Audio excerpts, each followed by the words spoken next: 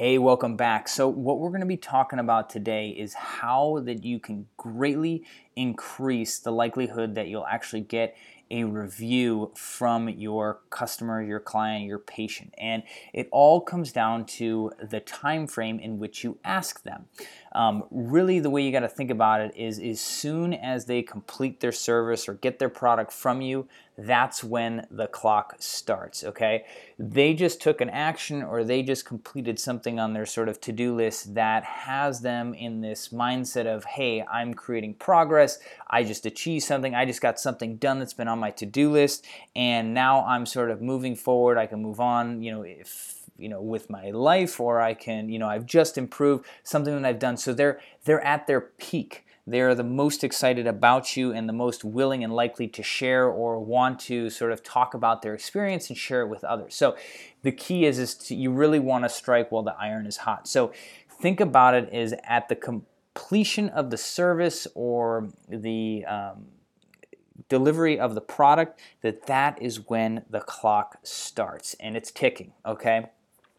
You have to realize that your customer, your client, or your patient, is just like you. They are super busy. Maybe they aren't really, but in their mind, everybody is extremely busy. So the key is to hit them when they're at their peak state so that you can get them and encourage them to go and share their experience. And really, what we've seen with our clients is that peak time frame is kind of within 24 hours of the completion of service.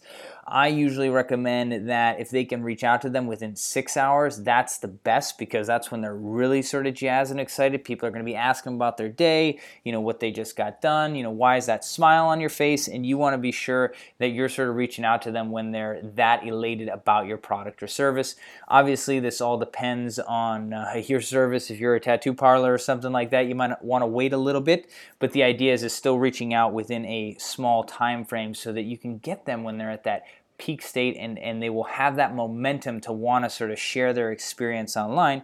And the key there is because as soon as you get outside that 24-hour window, their to-do list has so many things on it that you slowly start to drift towards the bottom, and then eventually you disappear and they forgot that they even had the conversation or interacted with your business, because most people can't think about what it is that they ate last week or something along those lines. So really what you want to do is you want to make sure that you reach out to them and show them that you're a different type of business than anybody else by reaching out, asking for that feedback, and then encouraging them to give you the review and sharing their experience with other people.